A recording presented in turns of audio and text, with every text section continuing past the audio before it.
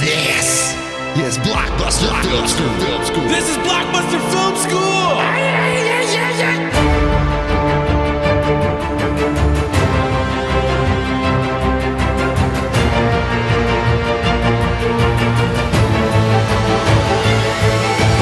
Hey everybody, welcome back. It's nice to see you. You all look very handsome. You're doing a great job, and you're at the Blockbuster Film School.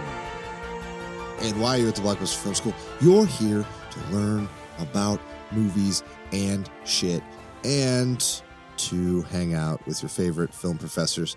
Who are your favorite film professors? I think I've met one or two of them. One of them is named Nicholas Sauder. Air horn. Bah, bah, bah, bah, bah, bah.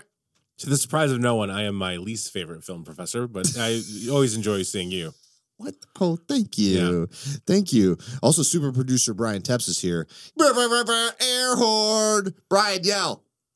Oh, yeah. That's right. That's right. He's here. Anyways. Also, you do know that air horns don't actually just shout the phrase air horn, right? Listen, when I ride on my steamboat that I have, and who are you, by the way? Introduce yourself. My name is Alex Bonner. There we go. And I'm your other air horn. Air horn. Bah, bah, bah, bah. I am your other fancy pants professor here at the Blockbuster Film School, and we are continuing our episode, the two-parter on the awesome upstart modern film studio, production house, distribution center, wild man, mayhem, R-Pats, vehicle creating A24. Maybe the best. Maybe the one that picked up the torch for Canon into Miramax, into Focus, into a myriad of other upstart film studios, film production houses that are keeping the torch alive of independent cinema being brought to the mainstream. And in my mind, one of the best who ever did it. And so we're going to keep that story going. We left off when A24 did The Unthinkable and they won Best Picture. Something that Orion, for instance, had done before them, but they won it with Moonlight, which was an awesome movie. Wait a minute. Where can I find more information about Orion Pictures? You know what's crazy is there is a Blockbuster Film School episode. Is that a fact? It's mind-blowing. Was that before I got my Uh-oh. I just fucked up the joke. Your lobotomy? No. Well, we are back, though, with A24. It's time. Now we're going to enter the true modern era of A24, up till right effing now. Some of the best movies put out. Some of my favorite movies of the last couple of years. I think this past year was their most consistent for high-quality films. Like, in the same year they put out Moonlight, they had a couple of...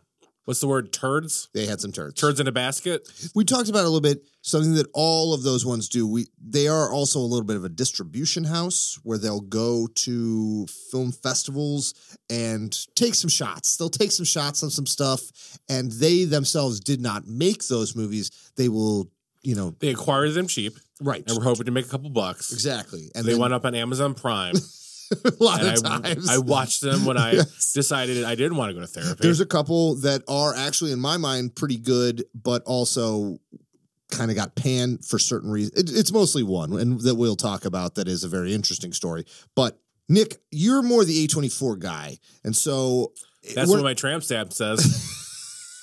And I got to say, it's a very sexy tramp stamp. Yes. It's right above the butterfly. A lot of shaving to keep the upkeep. I mean, you got to do what you got to do to keep sexy, And when you're on the pole, that is not a euphemism for dick. That is simply the industry term for being an exotic dancer, sex worker, like me and Nick. When you're on the pole, you got to make sure that all your tattoos pop and look sexy, That's how it works. We don't have the normal caveat because we already talked about the first A24 movies we've already seen. So... more, I'm going to ask you, what are some of the movies that kind of stand out to you immediately after that Moonlight win? Because also with what you were saying, this is also when they become A24, where they've got some power, they've got some clout, they've got some cash.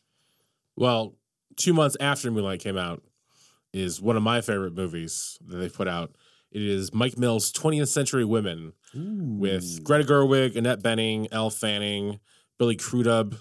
This movie, if you remember me talking about Green Room, where it freaked me out so much that in the middle of it, I had to pause it, get stoned, and make a phone call. All those Sound the A movies, I have to stop midway through, to be fair.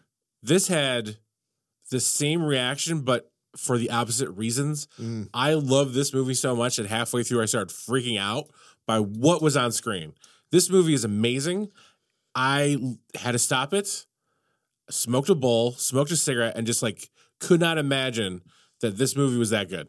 Okay, so Mike Mills wrote and directed this. Yes, he did. And it's about his mother in the 70s and him growing up. Agreed. And check out our Valentine's rom-com episode. But I brought up briefly Beginners, and I'd like to maybe talk about it another time. But Beginners is rad, and that's Mike Mills' other movie that is this super sweethearted, but also very deeper than you think it's going to be, emotionally weird, quote-unquote rom-com, but is wild stuff. He made Thumbsucker. I don't know if you ever saw that. I did. Yeah. I wasn't a fan. No, but to be fair, I mean, it was like his first real movie. I mean, this is... Mike Mills kind of became a different thing, but 20th Century Women, you know what's crazy is I've never seen it. Like I was going through the list of A24 movies and the vast majority of them I have seen. But this one, I'm slapping myself in the face right now. I'm doing it. Oh, it's happening. There's so much slapping.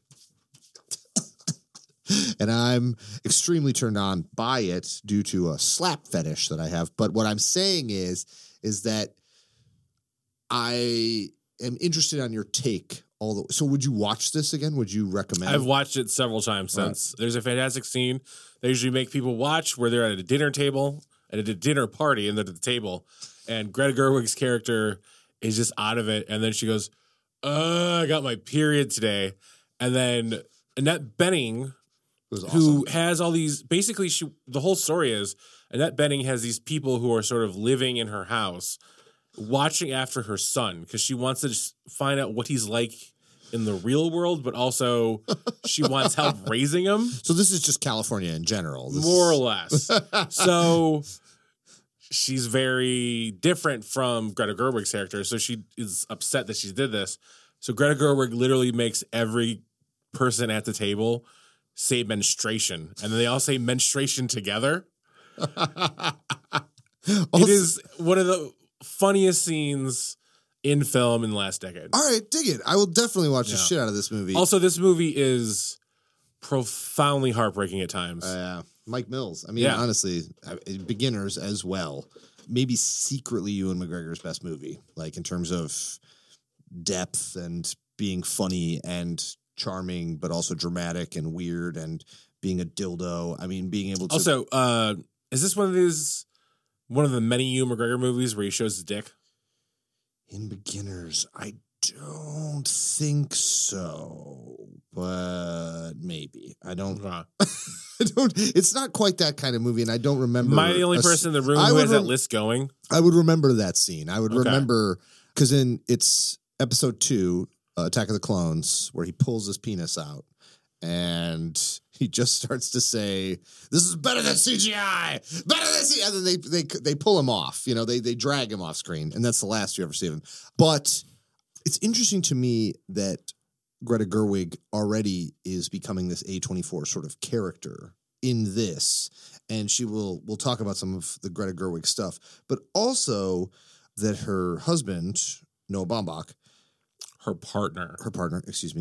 boyfriend to husband. Now, have you seen Mirrorwitz Stories? No. Okay. I have a sneaky suspicion that there's a character in Mirrorwitz Stories that is based on Greta Gerwig, who is about this super awesome film school woman who is the daughter, quote unquote, of Adam Sandler in that movie, who makes these crazy sort of like sexy, but also hilarious, weird movies, and it freaks out her entire family. And I swear to God, I'm pretty sure that in Mirrorwitz Stories, he's making a weird character out of his much younger girlfriend to wife and how awesome she is at making movies that are both sexy and funny and insane. But anyways, so what's next on the A24 docket? So we're going to keep this leaner than the first episode. Let's do it, baby. Yeah. So we talked about this before. I don't know if you saw Free Fire. Did you see Free Fire? That's that one about forest fires that Howie Long is Howie in. Long, yeah. The paratrooping movie? Mm-hmm. Yeah. No, this is almost as interesting as that. This entire movie is a shootout. Takes place in a warehouse. It's not very funny. It's not very exciting, but it's somehow very watchable because the actors in it are all very charismatic. Because you have Cillian Murphy, you have Army Strong. Ooh, Army Hammer? Army Hammer. Excuse Sorry. me. It's all Not right. Army Strong. Army Hammer. It's a dumb name either way. I know. And I know. Yeah. He's not like Cahill, who secretly has talent, or some of these guys. He may have zero talent. I don't know. He's not that bad. I've yet to see an Army Hammer movie where he's surprised me with kind of how good he is. Where Did I've you seen see Call Me By Your Name? that. I have not. He's really good in that. Okay, I buy that. He also has a pretty fantastic cameo in what's that Boots Riley movie? Sorry to Bother You. Oh, yeah. No, he is the fucking dick in that. Yeah. Oh, that's right. Yeah. Oh, that's right. You know what? He is good in that movie. Yeah. Okay. All right. Fair.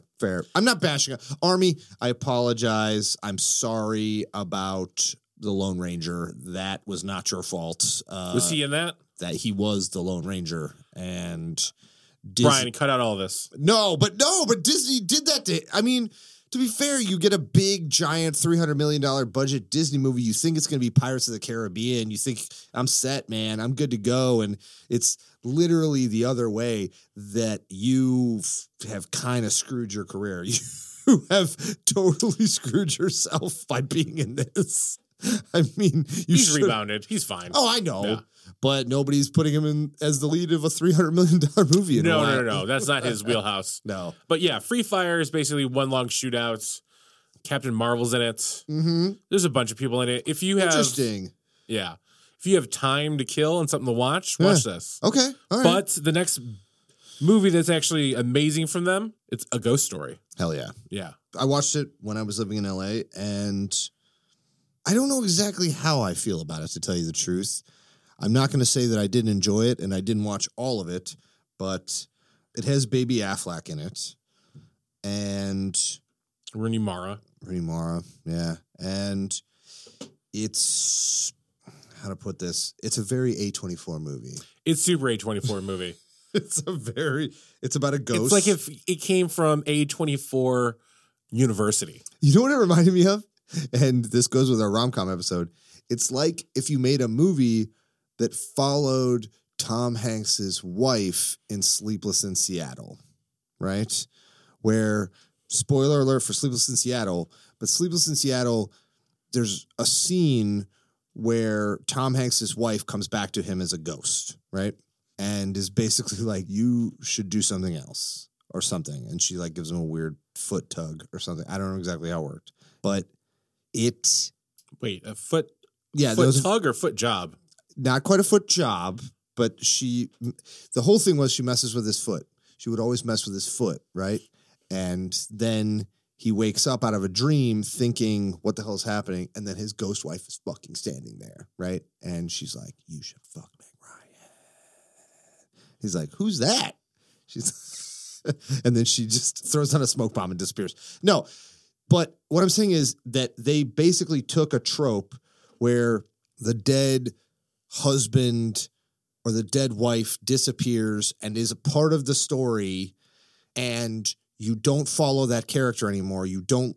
That character's not there. They do the reverse though, where it's like the movie Ghost if the ghost was totally cool with everything and just wanted to make sure everybody was okay and everything was going cool. And it's still heartbreaking. It's still painful to watch, but it's kind of fun. What'd you think? What'd you think of A Ghost Story? I would not use the word fun at all. I had a little fun. A couple parts were fun. They're Canadians. David Lowery's a Canadian who made it. But yes, I know. Not everything they do is fun. No, but they love fun. They're fun people. I thought it was an exceptionally well-made movie. I like the weird aspect ratio. I thought all the performances were good. Everything they tried to put across came across. I like the weird little twist ending about how there is a cool the time aspect of everything. But this is one of those A24 movies where I watched it. I went, wow, that was amazing. Yeah. And I'll never watch again. Agreed. I also watched it like I was in a weird moment in my own life. And it definitely, there was a moment where I came out of the theater with my buddy who I was living with in LA. And he was like, "You're crying." And I was like, "No, I'm not." And I was like, I had tears running down my face. And I was like, "No, I just, I'm fine. I'm fine." He was like, "You're crying." Which is a very LA thing to just point at, like, yeah, you're crying. Like, well, people do that here, but mostly it was just, for me, it was after Mad Max Fury Road. oh, sure. Every time I watch Mad Max Fury Road, I cry. No joke, you've seen me. I cried like, I'm going to say 4 or 5 times in Avengers Endgame. Like, and I still, when I see it, have to tell myself, now don't cry. Don't do it. And then stupid ass Tom Holland swings down and is like, "Mr. Stark, Mr. Stark." Like, it's nonsense. It's nonsense. And then I just start, and it's upsetting. It's upsetting. What's next? Let's No, stay on this. Okay. Stay on Avengers Endgame. Tell me how Spider-Man makes you cry. I love Tom Holland. I love him, honestly, as an actor. I've liked him in a lot of stuff, like The Lost City of Z, which has R-Pats, who we will get into. Actually, the next movie has R-Pats. There's some A24 movies with R-Pats in them. We already talked about the Rover the last episode. I know, but this is when they come into the R-Pats golden age, in my mind, of A24, where R-Pats is in the old studio system way of how there would be actors who would be, you know, John Wayne with 20th Century Fox, these actors who were the ones who ran the show, and in doubt, when you made a movie, you would take this guy and put him in it and he would crush it. Not to say that John Wayne would, but R-Pats does. He definitely does. R-Pats, as much as I love Leo, as much as I love a lot of fucking awesome actors running around right now, I think R-Pats might be maybe at the absolute most badass peak of his career. I'm extremely excited for the Batman, and not from like a comic book nerddom. The idea of R-Pats wanting to do this, wanting to take this on, I think it's fucking cool. Well, what's the next then? Now that you hinted at R-Patsness. By the way, Robert Pattinson is who we're talking about. If not everybody is still on the Twilight lingo. Okay, all right. This is I'm allowed to say it. That's fair. Just so you guys know, if you don't know, if you've only believed that R-Pats is a kind of like handsome vampire boy from the Twilight movies, you are incorrect. He is an amazing actor. He is an amazing He's one of the best working actors. He really is. Today. It's preposterous how good he is. There is not a movie outside of those Twilight movies where he doesn't play the most distinctly different character. Every single character has its own logic, has its own mannerisms, has its own way of speaking. It's bizarre. It's bizarre. I would maybe even say, like, to me, kind of in that way of Daniel Day-Lewis or somebody like that who has this full bizarre chameleon kind of thing going on. I don't know. Real fast. I like how Brian is in like full the conversation mode right now. Oh, absolutely. Yeah. He put his cans on. Yeah. Yeah. It's straight up Gene Hackman right now. Mm-hmm. But Francis Ford Coppola, young Gene Hackman. That's true. Also, he's like got the DJ thing going. He put one part of the headphones on, and then it's like he's just dropping the bass.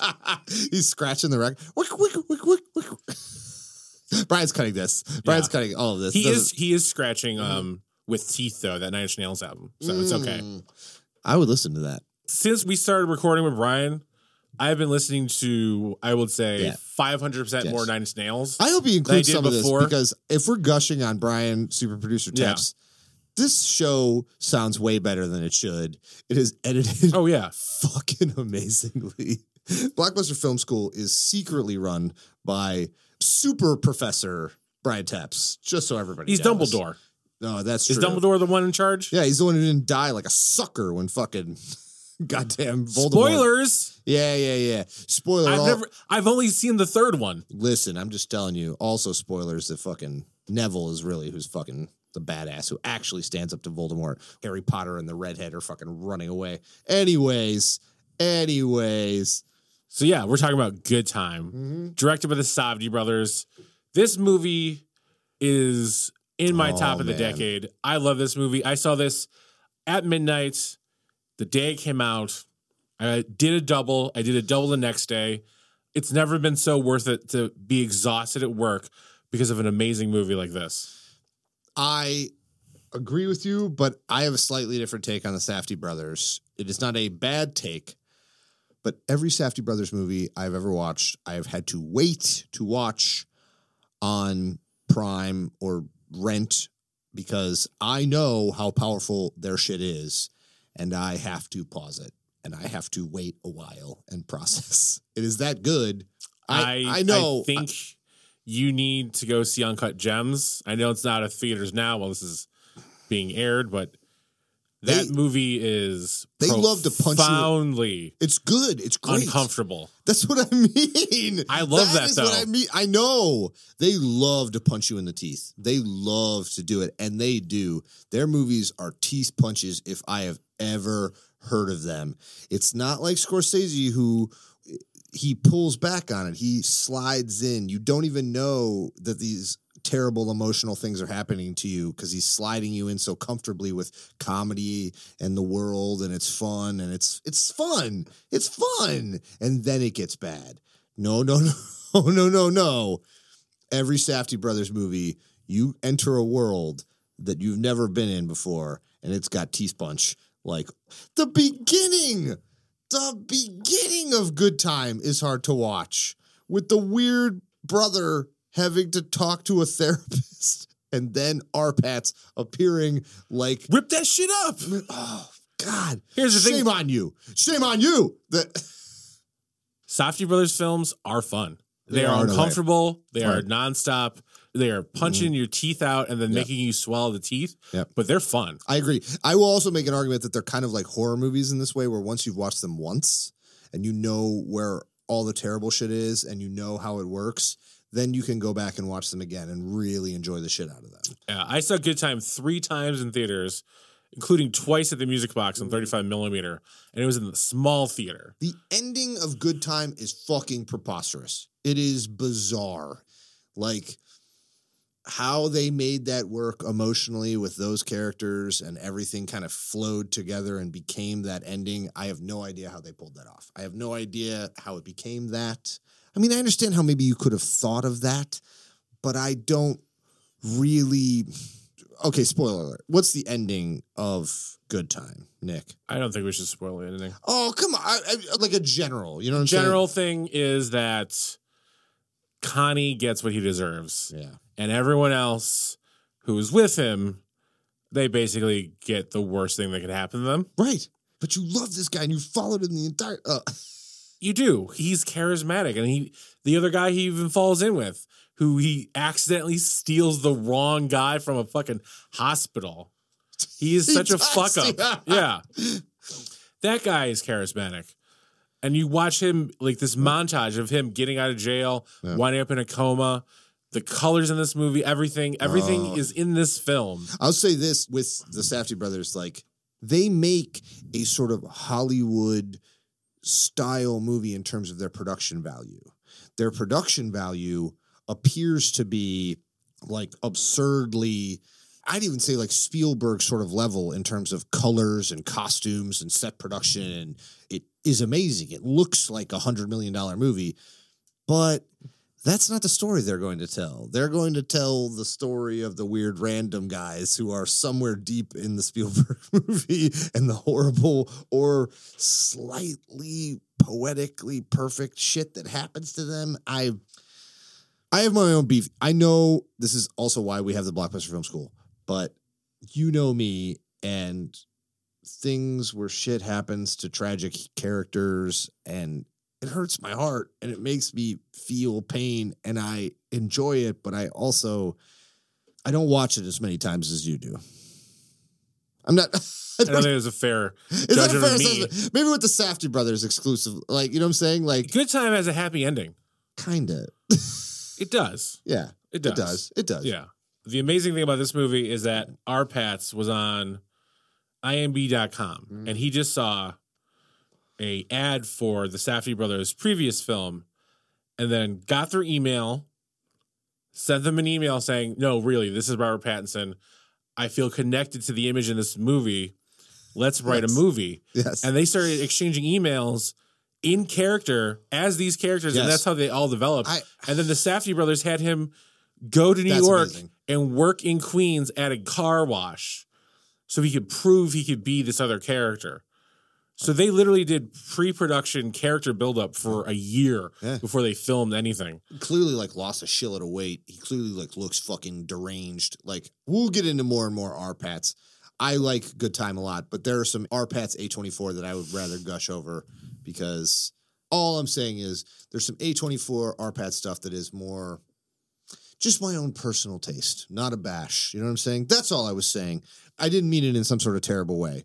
I just, you like some stuff that has like weird, uncomfortable elements in it that I personally find sort of jarring, and not like that I find them to be bad or unskilled. When I see uncomfortable elements in movies, it makes me uncomfortable, and then I feel weird because deep inside, I am a little wiener boy. Okay. All right. What's next on this list? Well, speaking of uncomfortable moments, the Florida Project. Willem Dafoe. He'll work with A24 a couple of times as well. It's about Florida. It's about how it's the penis of America. I mean, that's kind of what it's about. I mean, look, I was born in Florida. I am a secret Florida man, even though I am a Chicagoan. I watched the Florida Project while I was about 6 or 7 White Claws deep. I don't really remember a lot of it. I kind of don't care. And this is what happens after you get tenure. What do you think of the Florida Project, Nick?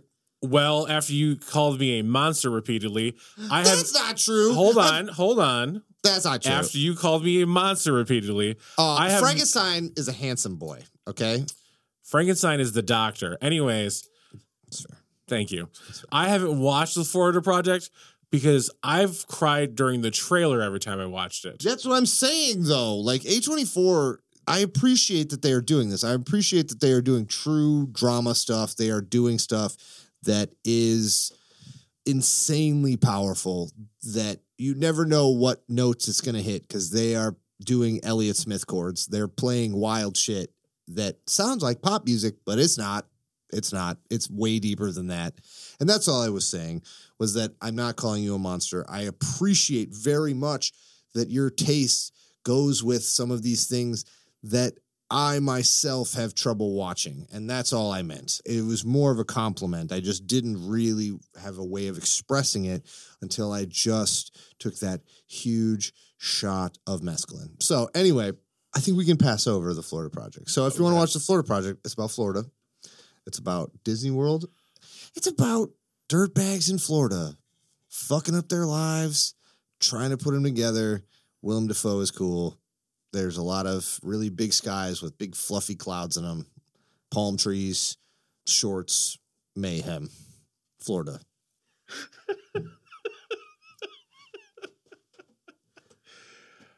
Next up. Yes. This was released 2 weeks after the Florida Project, but it couldn't be completely different. It is the other movie that A24 put out by Yorgos Lanthimos, The Killing of a Sacred Deer. Ooh. Holy fuck. Colin Farrell, Nicole Kidman, Barry Keoghan. It's also a romantic comedy. Actually, I think this is one of the most underrated comedies of all time. Like, this is the darkest comedy ever made. Yorgos loves to make dark comedies. I saw this in Logan Theater, and there's a scene towards the end where Colin Farrell has a blindfold on and he's spinning around in a circle with a rifle. Yep. And I was so fucking uncomfortable. My body wouldn't stop moving, so I actually got up, moved 2 seats over, and sat back down just so I could feel a little different. I love this movie. I like The Favorite a lot. Oh, The Favorite's amazing. I like Yorgos. I do. He's an incredibly skilled filmmaker. The Lobster, this shit also made me feel super weird. Super weird. I've said before, I'm not the biggest fan of Colin Farrell. I'm not. Personally. No, that's not true. Not the word personally. Colin, you might be a very nice guy. I have no real beef with you in real life. Other than your dirty Irishness. Okay? You're a dirty, dirty people who steal. Anyway, but I felt very weird watching this movie.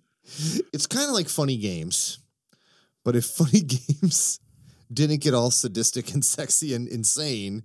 It just got weirder and weirder and weirder. Like, Nicole Kidman's pretty sexy in this, and that's fair. I it mean, she gets a always little is. sadistic. Oh, sure. No, it definitely does. Yeah. But you know what I mean, though. It's not as self-aware as Funny Games. That's what I mean. This is just nonstop. You have 100 minutes of one tone, right, and it doesn't quit, and it is in your face. That's kind of his movies. Yeah. And I appreciate it. I appreciate what he's doing, but it's prog rock, and you're either into it or you're not. There's that element which I will say The Favorite, though, was very impressive to me because it wasn't that. It was still him, but it's the first movie he directed that he didn't write the screenplay for. That's the big thing. Interesting. Okay, Yeah. That's very interesting. I didn't catch that. That's fair. I like that idea of him doing that then because him bringing his weirdness to somebody else's plots and dialogue, that's very interesting because I feel like, man, the uncomfortability in The Lobster and in Killing of a Sacred Deer is, and this is also a compliment, it's next level. It is, holy shit. If you like weird dramas that are sort of comedic and dangerous and, like you said, have a touch of sexy in them, then Yorgos is your guy. Are we pronouncing his name right? He's not here, so yes. Yeah, Euros. A little off track there. Sandwich with tzatziki sauce. So do you like Killing of a Sacred Deer? I love this movie. All right. I honestly, I've watched it repeatedly. I think each time, to quote Beetlejuice talking about The Exorcist, it gets funnier every time I watch it. That's what I mean, though. Like, I love this about you. This is what I'm saying. Our ghoulishness has an interesting yin and yang in which I do actually watch horror movies over and over again. And So do I. I know you do, but it's like I will watch like the dumbest, goofiest horror movies like over and over again and just start finding the goofiest, funniest shit in them. And people are like, you're a fucking ghoul. You think that there are people who are literally frightened of like Nightmare on Elm Street Part 4. And I'm like, this isn't scary at all. Nothing about this is scary.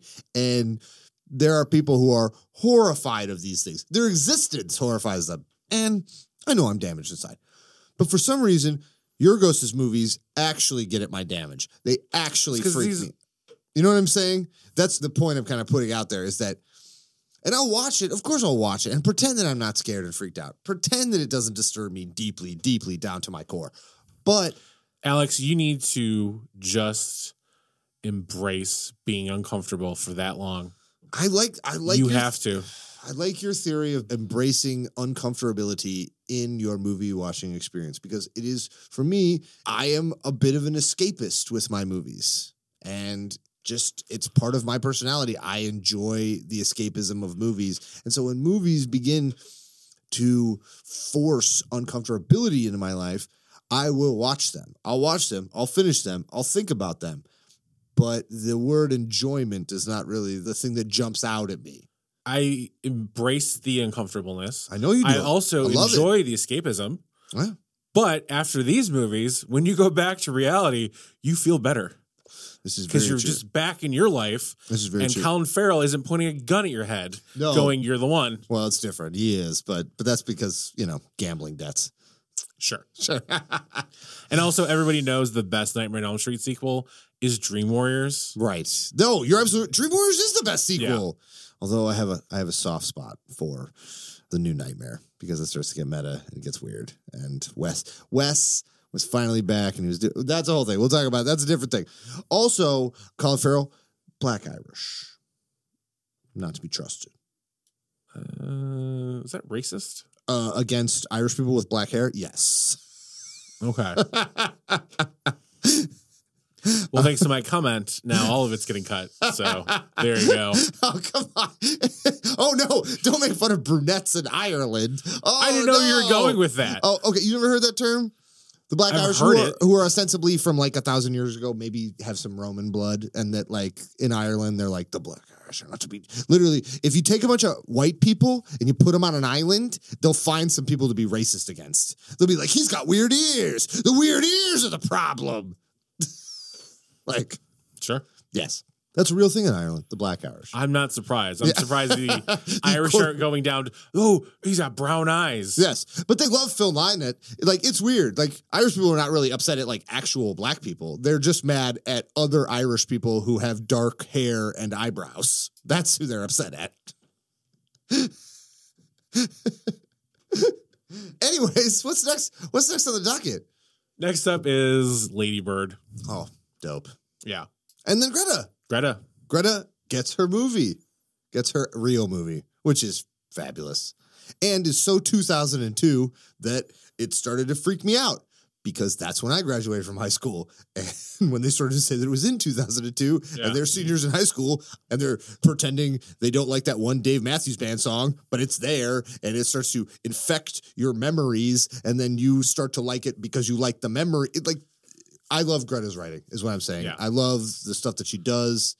The acting in that movie is dope. Everyone's amazing in this. It's like, in my personal opinion, it is a perfect film.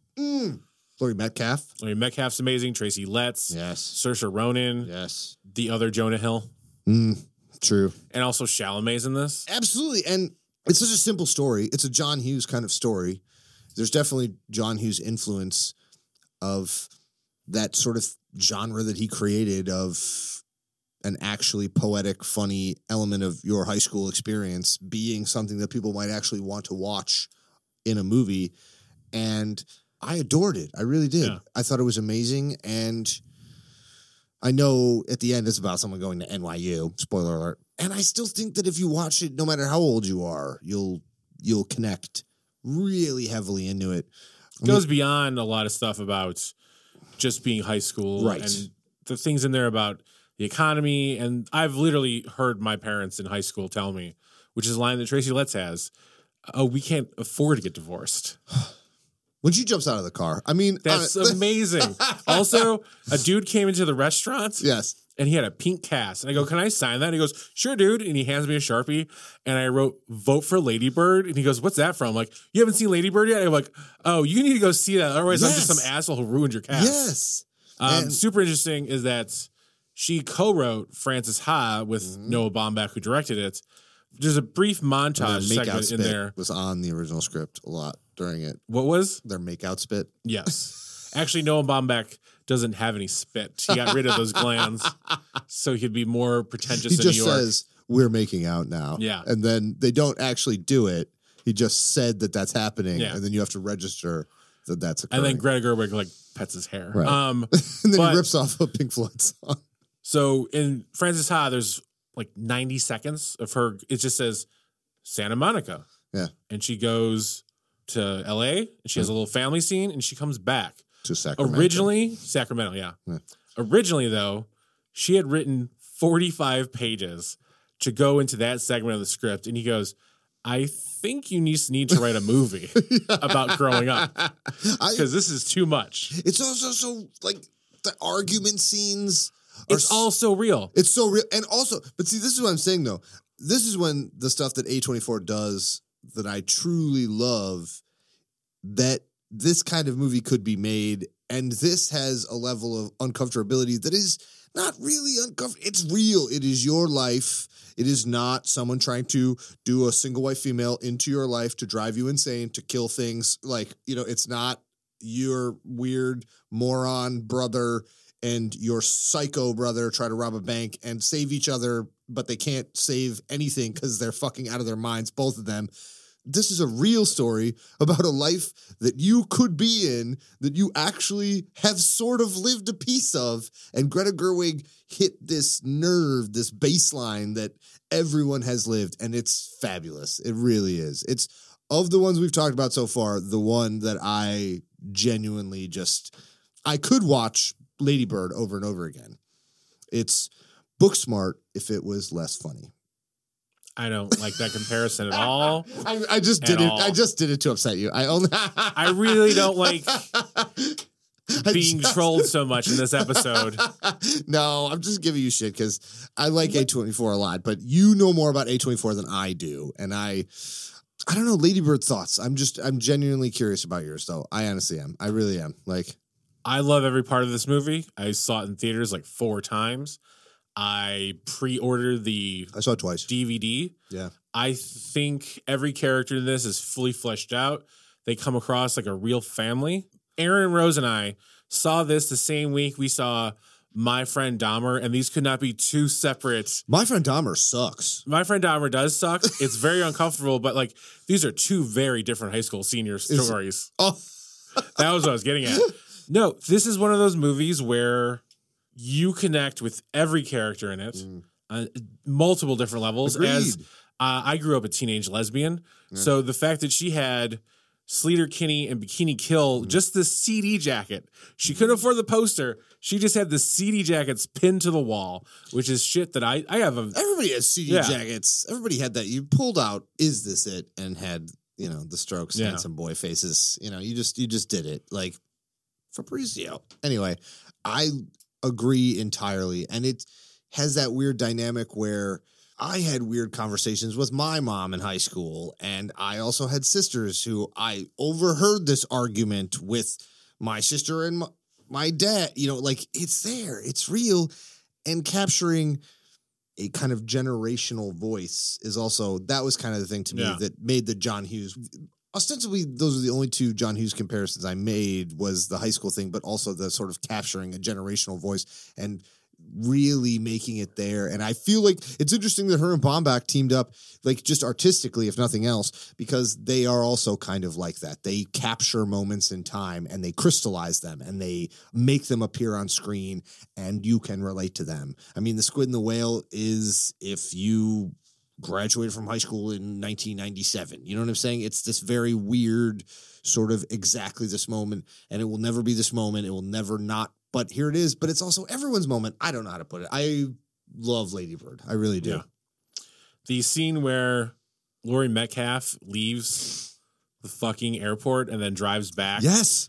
Is tremendously heartbreaking. Yes. And I've cried every single time I've watched it. It's amazing. Also, when you pull that off, right, about how weird your relationships are with your parents and your relationships with your own family members, and that you truly love them deep down inside, like to your fucking core, but they piss you off more than anyone else in the history of the world. It's like, it's hard to pull that off on screen. It's hard to make that appear on screen with both of those elements occurring at the exact same fucking time. It's fabulous. It's fabulous. So they literally just go from "you're infuriating me" to "oh my God, I love this dress." Yes. Within the same breath. Within the same breath. The original title of this was Mothers and Daughters, and it was 300-page script. So she knew exactly what she was going for. He's like, there's more feet. You need more feet in this. And I'm ignoring that the best I can. They should have a scene instead of trying to dress. They should try sandals on. God fucking damn it. God fucking damn it. I don't know. Do you have anything to say about Disaster Artist? I don't really give a shit. The Room, we love it. Oh, hi, Mark. Oh, hi, Mark. You're my favorite customer. The Room is a movie so stupid. If you've never seen The Room, we'll never do a Room episode. Tommy Wiseau is a weird, bizarre character in the history of film. He will always exist because he made the funniest movie that ever made that he was not intentionally trying to make as funny. It is the craziest, dumbest thing that anyone's ever made. And because of that, literally James Franco and a bunch of people tried to then capture that. It's pathetic that they made that. I'm sorry. Yeah, it's barely a movie. It's upsetting that they made that. And also, it kind of ruins The Room. No, not at all. It just ruins... It ruins the legacy of The Room. Maybe not ruins it. Ruins. If you're from New York, it ruins the movie. Anyway, it is a dumb movie about the making of The Room, starring James Franco and Paul Scheer. I will admit this. I love Paul Scheer. And How Did This Get Made had a part in this because their episode, shout out to them, about The Room is amazing. But just watch The Room. Yeah, there's no reason to see... Don't watch that. Go watch The Room. Do it now. If you've never seen The Room, Tommy Wiseau's The Room. I'm sure it's on Amazon or somewhere. Watch it. It will blow your mind how much you're laughing your balls off. He sold me a pair of his underwear. I adore that. I met him one time. He was very nice, but he was also weird. And if you don't understand postmodern things, if you can't laugh at things that are so terrible they are funny, then don't watch it. You are dead inside. I apologize that you voted for Trump. But what I'm saying is that if you can laugh at things then you watch The Room and it will delight you. It will light up your life. It will light up your life for the rest of your stupid ass life. I like to watch. Fucking, it's amazing. The Room is amazing. Watch that. Did you see First Reformed? That's Ethan Hawke in the Paul Schrader movie. Where he is a priest. Yes. And he got nominated for everything. And he's like, I'm a good priest who doesn't put my finger in little boys' buttholes or something. I don't remember exactly how it works. I thought that movie was just dog shit. Yeah. It was terrible. Any movie that's about like trying to like talk about how like Catholicism is cool. I don't know. I don't think that was the point. It wasn't the point, but there was elements. Like, I'm a priest. I'm conflicted. It's like, who gives a shit? You're a wiener. This movie sucks. Are you ready?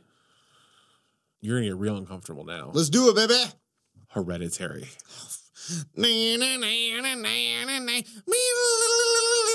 Fucking Ari. Our guy. We will talk about him again. Fuck yes, is what I'm going to say. Horror movie nerd. I went on a date with a person who I don't even talk to anymore. I went on a date to see that. She tried to ask me questions during it. I literally leaned over and I was like, please stop talking during this. I'm watching this. And all I'm saying is, it's scary as fuck. It's good. But also about midway through, you could tell, because I love Ari. I love the way he makes movies. He scares you in the beginning, but then once you realize what's going on, there was a very distinct thing happening in the movie theater. I saw it the opening weekend it came out. Some people kept gasping. Some people kept getting more, like, you could feel tension, but then some people started laughing like me. And not laughing like at it, like when the naked demon just appears. There's something funny about it, but like in this sick fucking satanic, like, oh, the whole world is a joke. Don't you understand? Everything's a joke. It's the opposite of Lady Bird in this weird way, where all your family dynamics don't mean dick. The whole world's insane. Everything's insane. Other dimensions are at play. What the fuck are you talking about, bro? All right, sorry. I will pull back. What are your thoughts on Hereditary, Nick? I believe it is a wonderful movie. I agree. Exceptionally skilled, exceptionally timed. Everything works. All the pieces work. It's a horror movie, but it's a family drama. It's a family drama. It's also about how everything in your life might be a lie if your grandma is in a satanic cult. She might have secretly been fucking with you the entire time, you dummies. And who knows? Maybe when you feel down, maybe when you feel sad and hurt about yourself, maybe you secretly are a Duke of Hell. And when Satan returns, you will have a place at his side. It's Hereditary. Also, ants. Those are CGI ants in that movie. You know that? They look really good. I'm saying, you know what I'm talking about. I do. They look like ants. They do look like ants. CGI ants. Watch Hereditary. I don't want to go too deep into it. I mean, it's a movie about a family that has a loss because their youngest kid dies, but they die weird because the kid is weird. And then you just gave away the best part. You don't want to spoil it, though. Okay. All right, fine. It's finally one of the ones that I actually like love. Like, I like Lady Bird a lot. I do. But I love Hereditary. I like Ari a lot. I like both of his movies. I dig whatever the fuck this weirdo thinks is funny. / he's trying to punch you right in the, like, it's on the teeth. It's more like a Charlie horse. Like, wake up, fucker. It's time to watch Hereditary. It's like a little backhand slap to the crotch. Mm-hmm. Yeah, a little nut flick. Yeah. Like, welcome. Or clit flick. If you will. Yes, whatever genitalia you're rocking. It is a... Or none. Yeah, that's what I'm saying. Charlie horse. It's a wake up. It's not... Well, I mean, some people just don't have anything down there. I can punch you in the thigh and you'll wake up. I don't care what gender you're rocking. But it's not evil. No, I guess not. I don't know. I've never punched anyone in the thigh. What childhood did you have? Really? I guess so. You never got punched in the thigh. You never got Charlie horsed? I've gotten hit Tuff's got Charlie horsed. Oh, yeah. I've gotten hit all over. I said I never punched anyone in the thigh. Right. Okay. It's a little different. Right. Yeah. You never Charlie horsed anyone like the arm? You never? No? Is that a Charlie horse? Or just it's hitting both. someone It's in like the arm? it's the thigh or the arm is when you Charlie horse someone, you kind of like extend one of your knuckles and you just sort of like, no, I've never done you that. kind of like whack them in the bone. You're like, ow. And they're like, wake up, fuckhead. Let's watch Hereditary. Like, no, I've never done that. no? No. I love you. That's adorable. I love you. I don't know why you're going around hitting everybody, though. I have not done it since I had to start paying taxes. Fair enough. But I agree. See Hereditary as soon as possible. Did you see 8th Grade? That's the movie about 8th grade. Okay, so then you brought up mid-90s before. I haven't seen it. Mid-90s is Jonah Hill doing a Linklater impression. I actually kind of enjoyed it, but I didn't think it was fabulous. It's about skateboarding in the 90s. It has great production value, and it's kind of slacker if Jonah Hill made it. There you go. That brings us to the Claire Denis film, High Life. Now, this one is, for me, this was when I registered how much I liked R. Pats all the way through. The stuff that R. Pats is capable of doing, that he's able of creating these beyond complex characters that you both hate and adore. He is so unbelievably fabulous in that movie. It's unstoppable. I'm not going to lie to you. It's not the happiest movie in the world, but there is something happy about it. It's lovely. It really is. It's about love. It's about love in the face of the ultimate levels of darkness, that love is still there, that when truly everything has fallen beyond apart, you might still fucking feel love, even though you've told yourself you can't.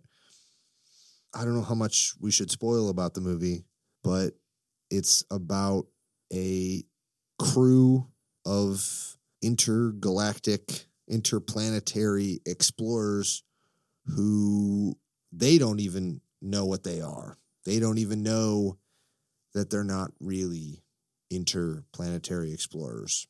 And R. Pats ends up with a daughter that he didn't think he would have. A little kid, and he has to raise her kind of by himself in the void of space. And he does it. And it plays with time, and it plays with nonlinear editing. And his acting in it is, it's basically just R. Pats putting on a masterclass. That's my take on, to not spoil too much, because there's a lot of really good twists in High Life as well. And it's sci-fi of the weirdest level, but also really beautiful.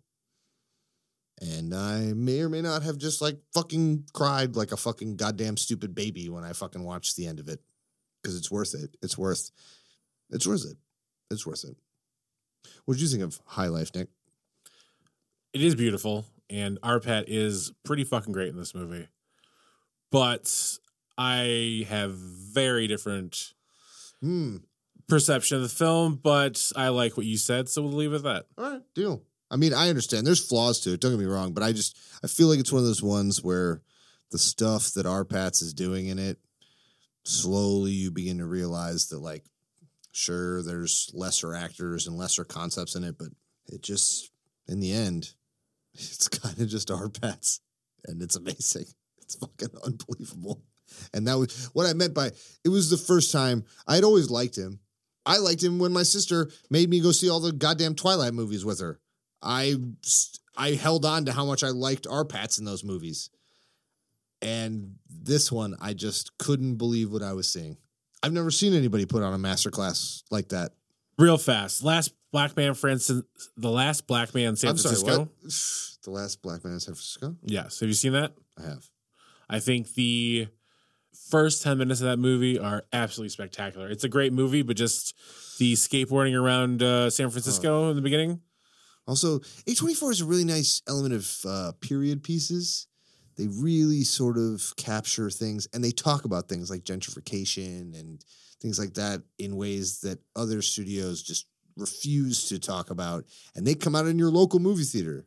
And it's a good movie, but I agree. I agree with that element where... I mean, I really liked it. I just think the first 10 minutes are spectacular. They really are. They really are. it reminded me of some of the other A24 stuff, like the earlier stuff, where they're throwing stuff at a wall, and it's dramatic and it's interesting, but I don't know. I need to watch it again. I'll put it that way. What do you think? I just said what I thought. Okay, deal. Next. Okay. Midsummer. Fucking, I'm sorry. Ari again. Mm-hmm. And doing his Chinatown, doing his horror movie that is in broad fucking daylight. That's not even a horror movie, you cowards. It's something else. Just because this is not your civilization is so safe. It's so good. It's so great that everyone's fucking killing themselves and you are willing to accept the idea that they would kill themselves. You just willing, not even look into it.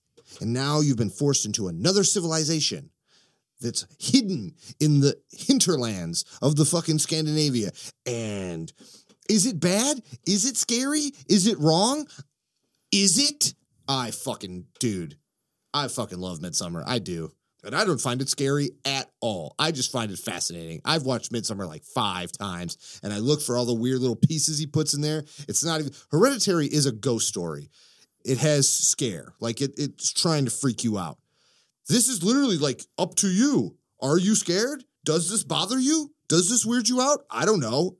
Because half this civilization you've been forced into is not scared. They are not scared, and none of this is scary to them. Are you scared? Oh, man, I dug the shit out of it. I loved it. Maybe this is what you're supposed to be doing. Also, American tourists are fucking dildos.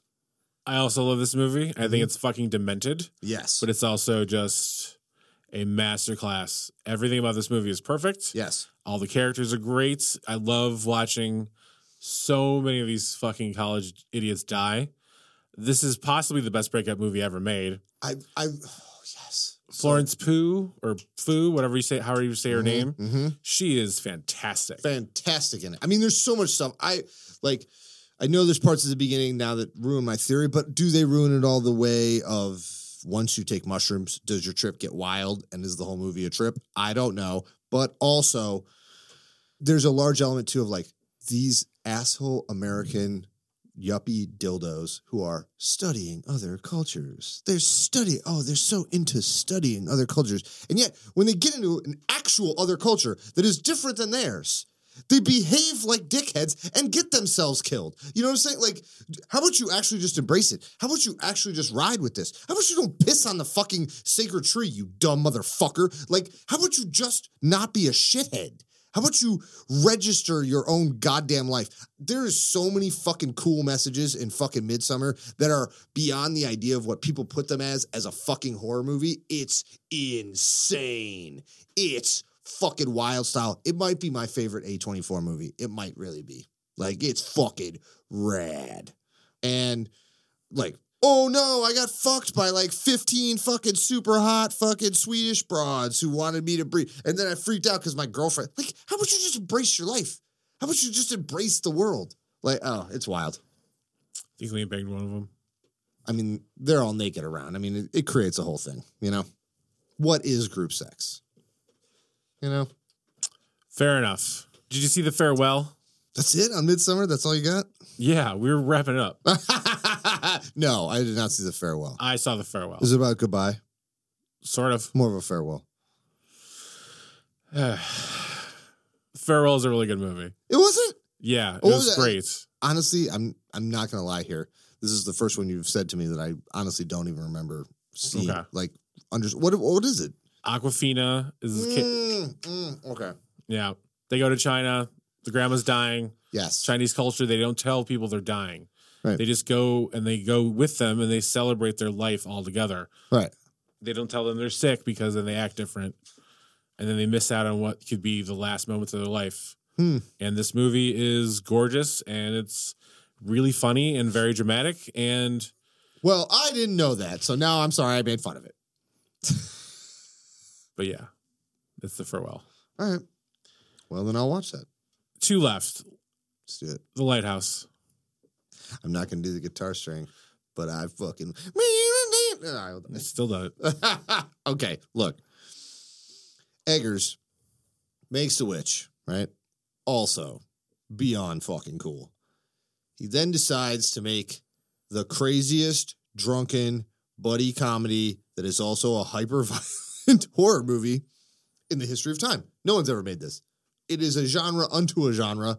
It is Arpats and Willem Dafoe becoming different characters at every different scene. You have no idea who they are. Just like the complexity of people. It is fucking wild. There are murderous mermaids who are possibly real, who are making them do this. Also, I have learned, never kill a seabird. Never kill a seabird. No matter how much they bitch at you, never kill a seabird. I'm telling you guys now, Blockbuster Film School, beyond the movie, don't kill a seabird. Don't do it, no matter how much they fucking squawk at you. However, that movie is unbelievable. I bought it.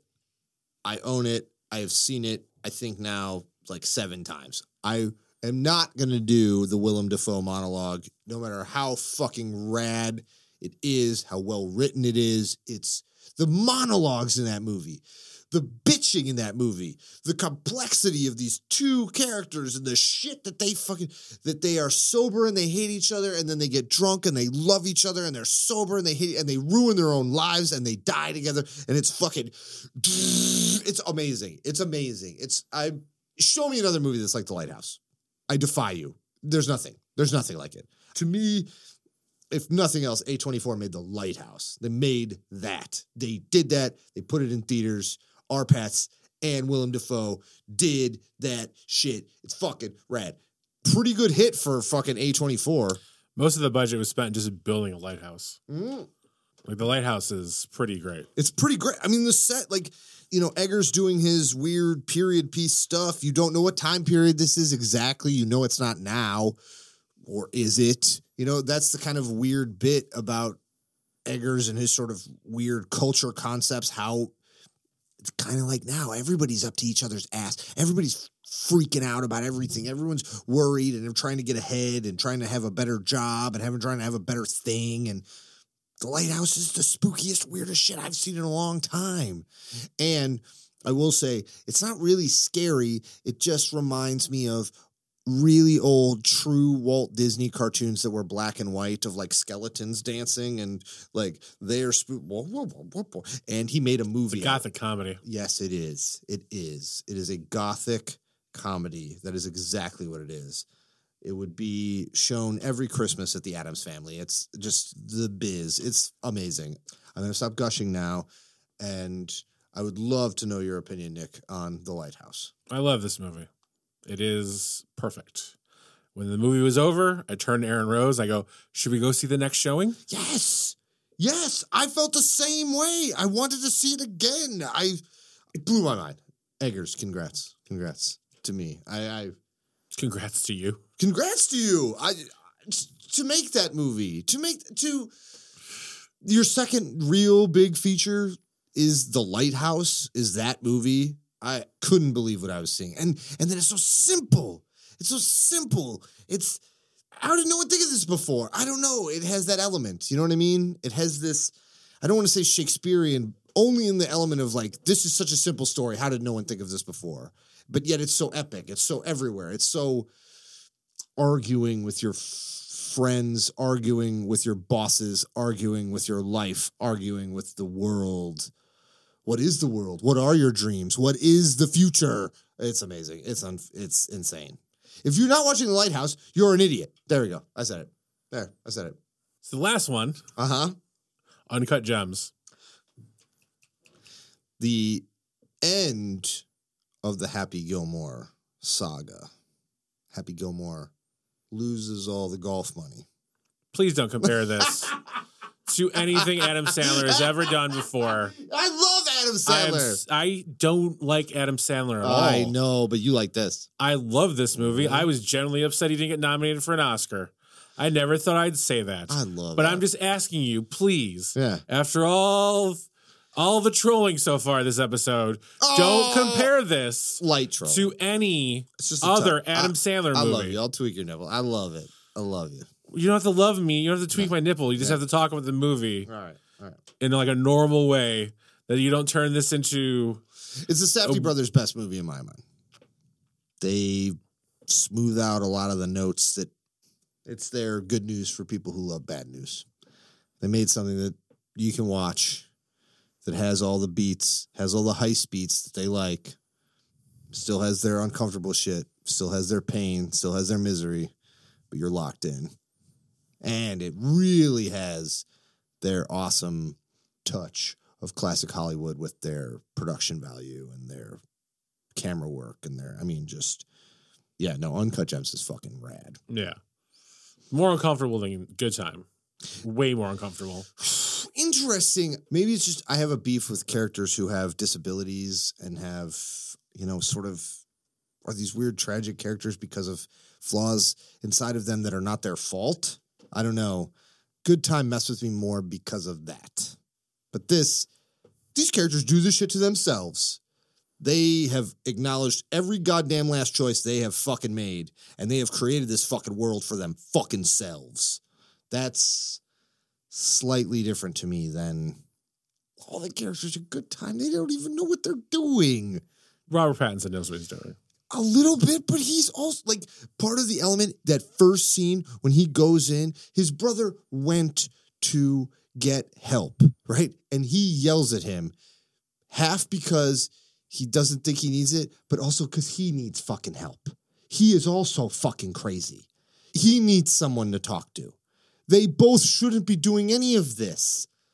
These clowns in Uncut Gems have been making this life, creating this life for themselves. They have done this.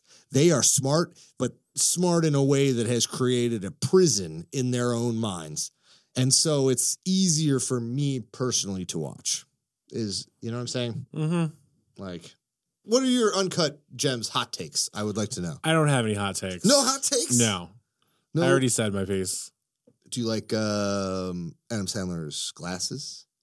I think Eric Bogosian's really great in this. I'm happy to see him in something. Agreed. Yeah. I like Eric Bogosian. So do I. Yeah. The Safdie brothers are great at getting performances out of everybody, though. They really are. Well, he's usually good. He's just not in a lot of stuff. I know, but like you said with Sandler and just the Safdie brothers with, like you're saying, they made Robert Pattinson work in a fucking car wash. Yeah. Like they create these sort of things, these worlds from an acting level that is fascinating, if nothing else. And I wasn't bashing on the Safdie brothers before. I just meant, man, like, get ready. Get ready. You want to see some crazy shit? You watch some Safdie brothers movies. Like, prepare yourself. I mean, like, I love Scorsese, but, man, the fucking Irishman, the more and more I think about it, there's a lot of goofy bullshit in that movie. And it starts to worry me a little bit. And I know it's him and all of his old boys, and I know he'll probably make another DiCaprio fucking movie and probably find himself maybe another fucking person who's not a DiCaprio to be in his movies. But the Safdie brothers, it's like, they don't care who you are. They don't care what's going on. They'll get a performance out of you that you've never done before. They'll do it. They'll make you do it. And yeah, Uncut Gems is fucking spooky, dude. It's spooky in the sense of, what are you willing to do in your life?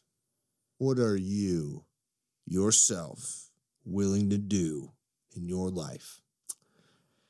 I mean, obviously fucking Good Time has that. But those are characters who are kind of different than our lives. I'm not going to rob a bank. I'm not going to do it. Federal government, I'm not going to rob a bank. But in this, these are about people who have lives that are maybe a touch closer to our own. I mean, mine. Listen, you love diamonds. Okay. You work at Sultan's Market. What if you needed? I'm sorry. I don't know where I'm going with this. I'm sorry. Nick, am I upsetting you? I'm sorry. No, let's just go to the wall. It's time for the Blockbuster Film School Wall.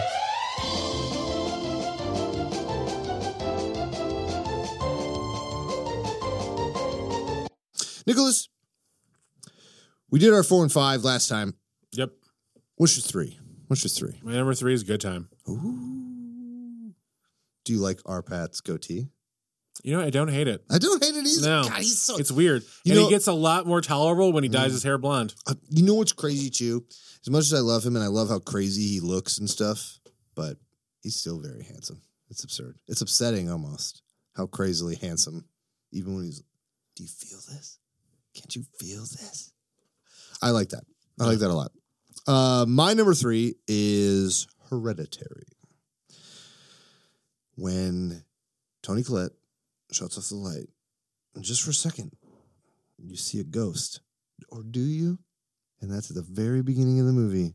That is something I've never seen in a movie, but it's something that every single human being does. Whenever they shut off the light into a room that goes completely black, they say, just for a second, did I see something? No. I didn't see anything. No. I didn't see anything. Hereditary. What's your 2? My 2 is Lady Bird. If you want to impart something about Lady Bird to the Blockbuster Film School audience, what would it be? Lady Bird is truly a universal picture.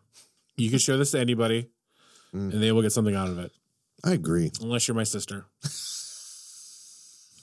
Nice dig at the end. I appreciate I keep trying and trying. Also, probably like, as much as I love my mom, like, I don't think my mom would like it. I don't know. This is the crazy bit about A24. It's wild. You show everybody, you show all your people the A24 movies. You never know which ones are going to fucking connect into it. It's something I like about A24 movies. They're not crowd pleasers, I suppose, in that way where it's not it's not Spielberg, who's trying to literally encompass all the audience. It's not Jurassic Park, where you show Jurassic Park to someone and someone doesn't like it. You say, what the fuck is wrong with you? I mean, I can understand, you didn't connect to it and you have to connect to it. But if you connect into an A24 movie, it really hits you right in your fucking guts. My 2 is, and I'm going back to back here, it's Midsommar. Midsommar is unbelievable. It is, you've never seen this movie. I know, it's kind of like the Wicker Man, not the bees, but you've never seen this movie. You've never seen Midsommar. If you've never seen it, you've never seen Midsommar. You've never seen this. I'm sorry. You haven't.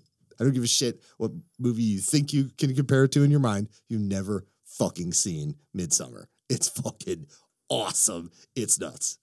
What's your number 1 there, pal? 20th Century Women.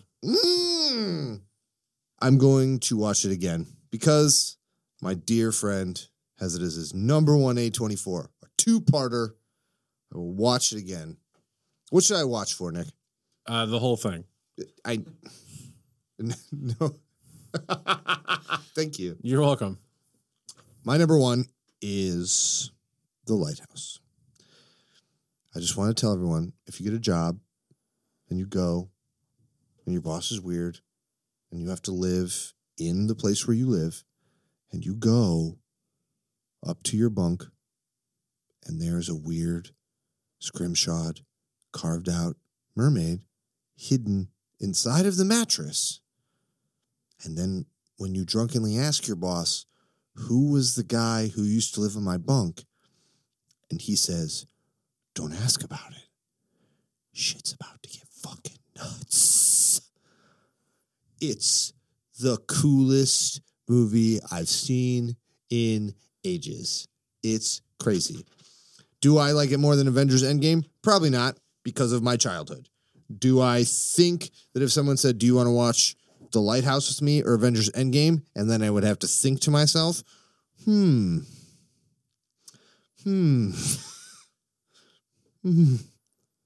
Yes, that's what I'm saying.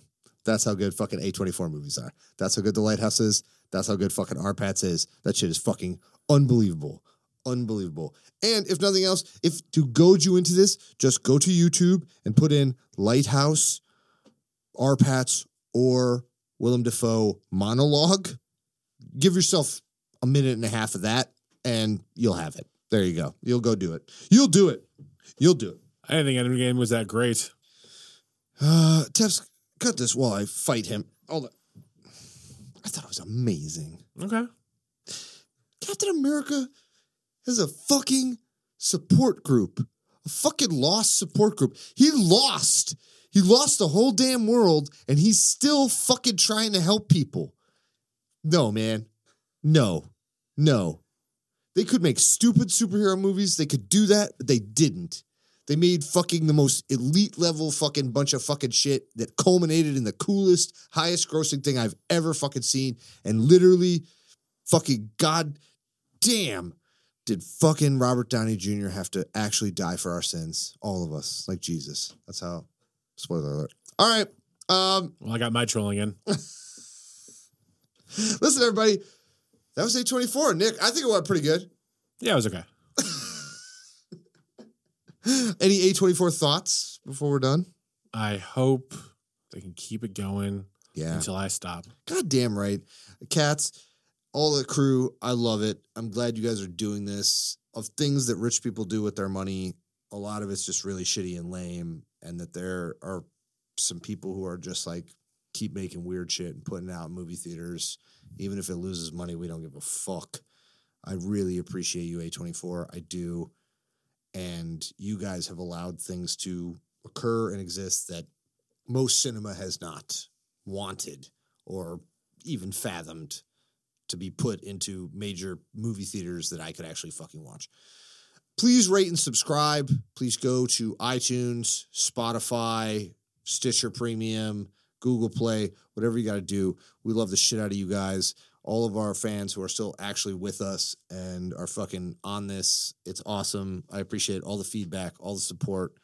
Follow us on Instagram, Bonzo with 3 N's, Sleepy Menthol, and the biggest one, just follow on Instagram, fucking Blockbuster Film School. Nicholas Sauter does amazing things with the fucking Instagram page that's blowing my fucking mind. I love it. It's the best follow on Instagram. Fuck you. Goddamn teenage stepdad. What I'm saying is I love you guys, and we'll see you next week. You guys going to be back next week for the Blockbuster Film School? I think I have an appointment that night. Okay, cool. All right, everybody. I love you. We'll see you next week.